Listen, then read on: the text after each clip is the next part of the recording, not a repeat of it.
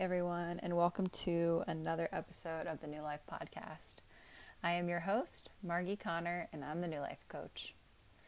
So before I start this episode, I want to give a warning that for anyone who has had any involvement with suicide or maybe suicidal or have ever had thoughts of it, this could be triggering. And if you feel like it's too sensitive of a topic, you may want to turn it off and not listen.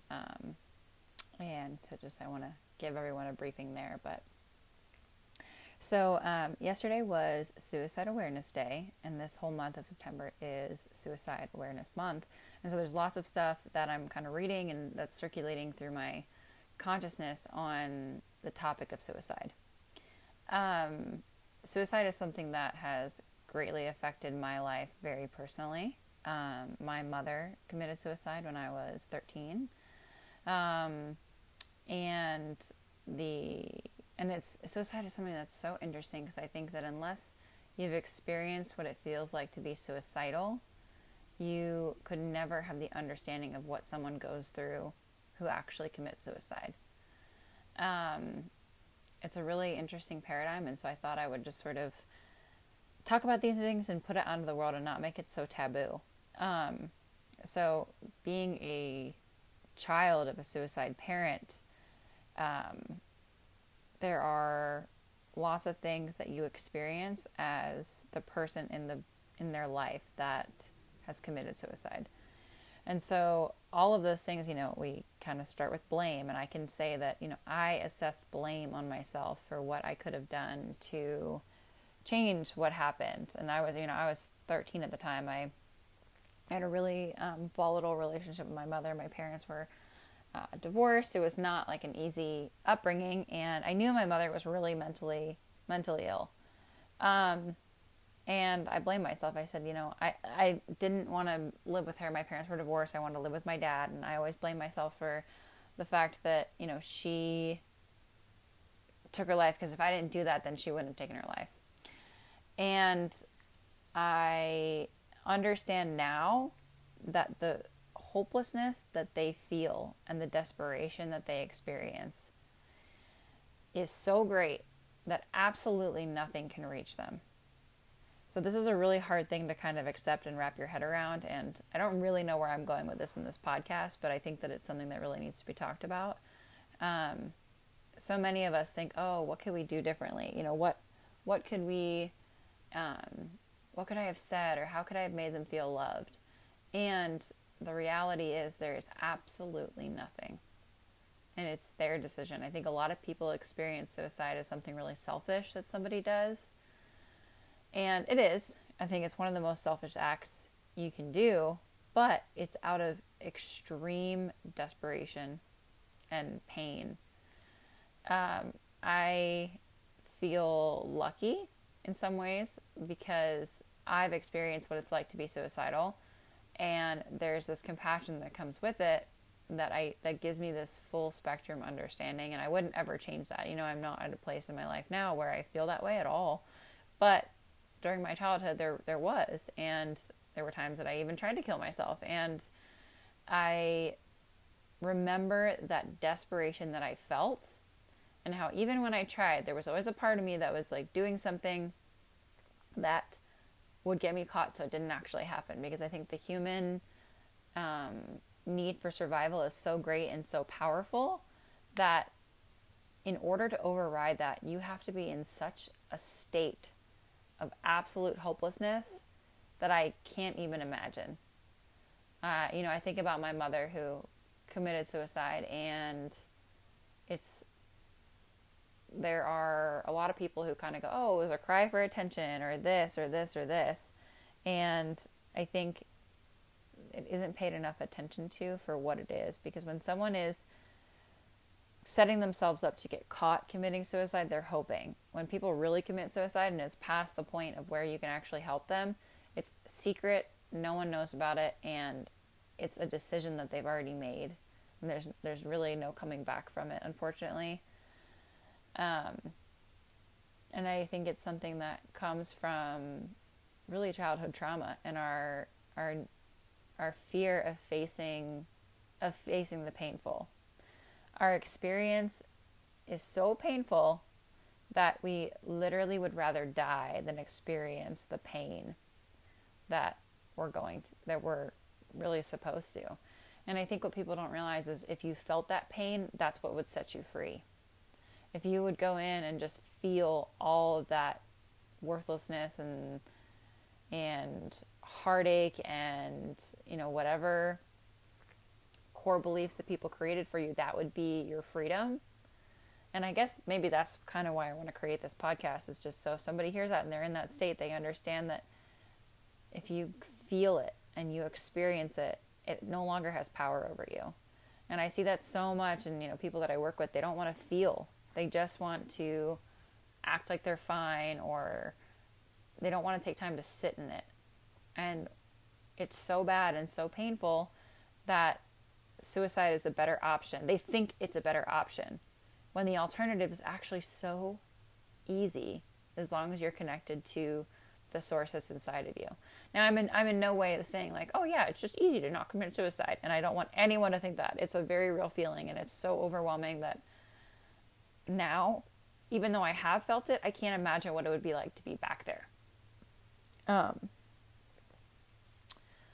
And I think, so one of my, I guess it's kind of like skills that I've cultivated is being able to have an understanding of the other side and what happens when people die, and that, you know, we really don't go anywhere.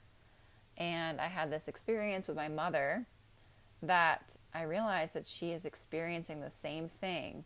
Like, your soul never goes anywhere. And when you commit suicide, you get stuck in this loop of not being able to ever get out of it. And so then you take it into your next life. And so I think that would almost be worse, that you think you're escaping and then you have to go feel this pain, but you don't even have access to all of these people that you had as a support system. And there isn't enough awareness around it that people who are going through like daily life are experiencing these things all the time. You know, like most people who end up committing suicide, you're like, I can't believe they ever committed suicide. Like it's so out of character for them. They seem so happy, because a lot of people who experience that are so desperate that they don't want anyone to even know. They just want to get out of it. They are so unhappy, so isolated, so hurt from something that is probably completely out of their control. And so if you step into, I mean, I think even with depression is, you know, it's like a more subtle form of suicide. Or addiction. Addiction is self-destructive behavior. It's a lower form of suicide. You know, you're not taking your life, but you're slowly killing yourself over time, because you don't have the will to live. You don't see the purpose in what you have to bring. And we all have these amazing gifts that we are supposed to bring into the world.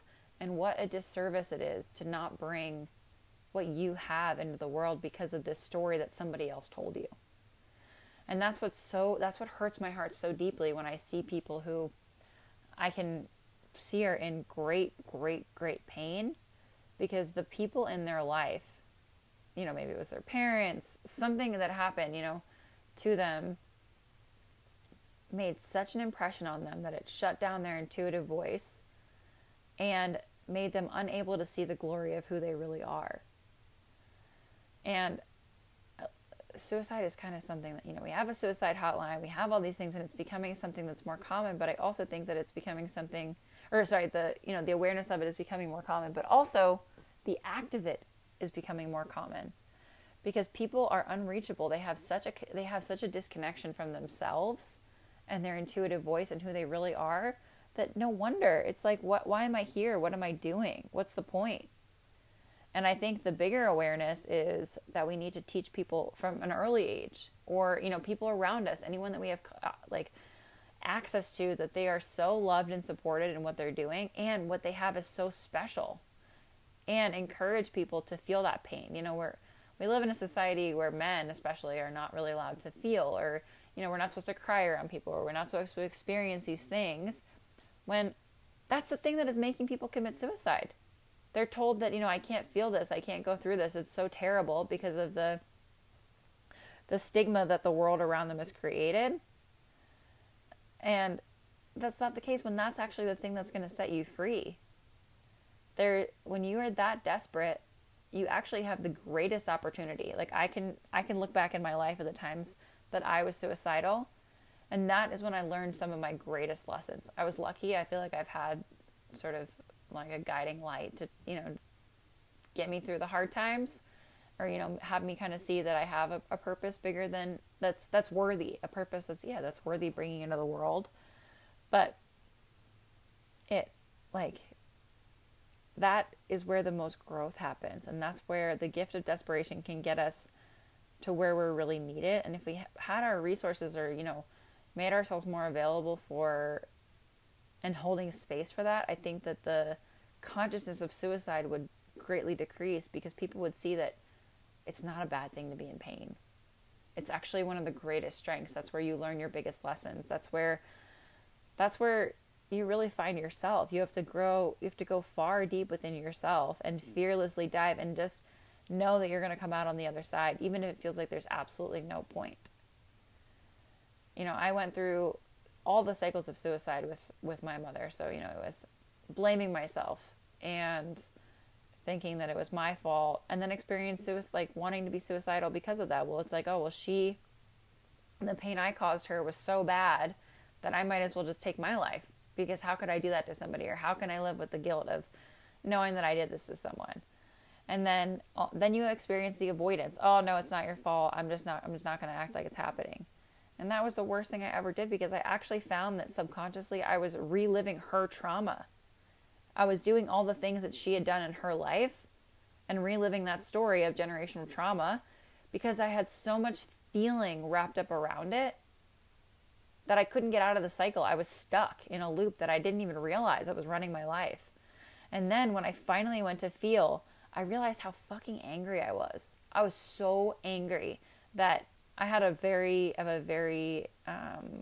abusive dad. And so to me, I was angry that she left me with this monster. Like, the monster was too big for her to deal with, and so she just left it for us to deal with, my little sister and I. So I had all this anger, and then it was all this like grief and sadness, and it was all the stages, the stages of what you have to feel. And then it was sadness of, I missed my mother's life, like I miss her. And then you realize like how much pain she was in, and it's sad to think about. And then I think this is something that people don't really talk about, but there's another stage of grieving, and that's kind of the idealization, where we think, oh, it wasn't their fault, like they lived this beautiful life and they did all these things, and, it wasn't their fault they committed suicide. They just had a really hard life. They experienced a lot, whatever it is. And then we sort of forget all the pain that they caused. And there's a beautiful middle ground where you accept that they hurt you so deeply and all of that pain is real, but you can love them and understand the journey that they are on. So if we are able to create an awareness in the world around us that, number one, to support suicide victims, people who are victim of friends, family members, partners, anyone in our life who commits suicide affects so many people. And it is so hard. And, I'm looking at it from a perspective of someone who has been there and thought about it. I was so desperate that I just was hopeless and unreachable. And also somebody who's experienced the backlash of someone else doing it. And there is nothing that is escaped, and there is no pain that is escaped in suicide. If you take it from me, whether you believe in spirits or not, I've been able to see to the other side and see just what they have to experience when they commit suicide. And I would never want that. That was one of the times that I wanted to commit suicide. I was able to see it, like it kind of flashed like in my third eye vision of what I would have to experience on the other side with my soul. That pain doesn't go anywhere. When we're here, we have the skill, we have all the tools to work it out. When we're dead, our soul's still there. It still has all this, but there's no way for us to work through it. And so we just have to sit in it. So I just wanted to there really isn't a point to this podcast. There's not a system or anything like that I want to give people. It's just the awareness that it's so much more common than we realize. And if you haven't experienced, there's no way you could ever understand the level of hopelessness. You know, it's easy to look at somebody from the outside and be like, I just don't understand why they don't just pick themselves up by their bootstraps. But when that wave of darkness comes over you, it is only within yourself that you can pull it out, like that you can pull yourself up out of it. And sometimes the universe, helps us and takes us out of it and, gives us a guiding light. And sometimes for souls that weren't as fortunate, that we lose them.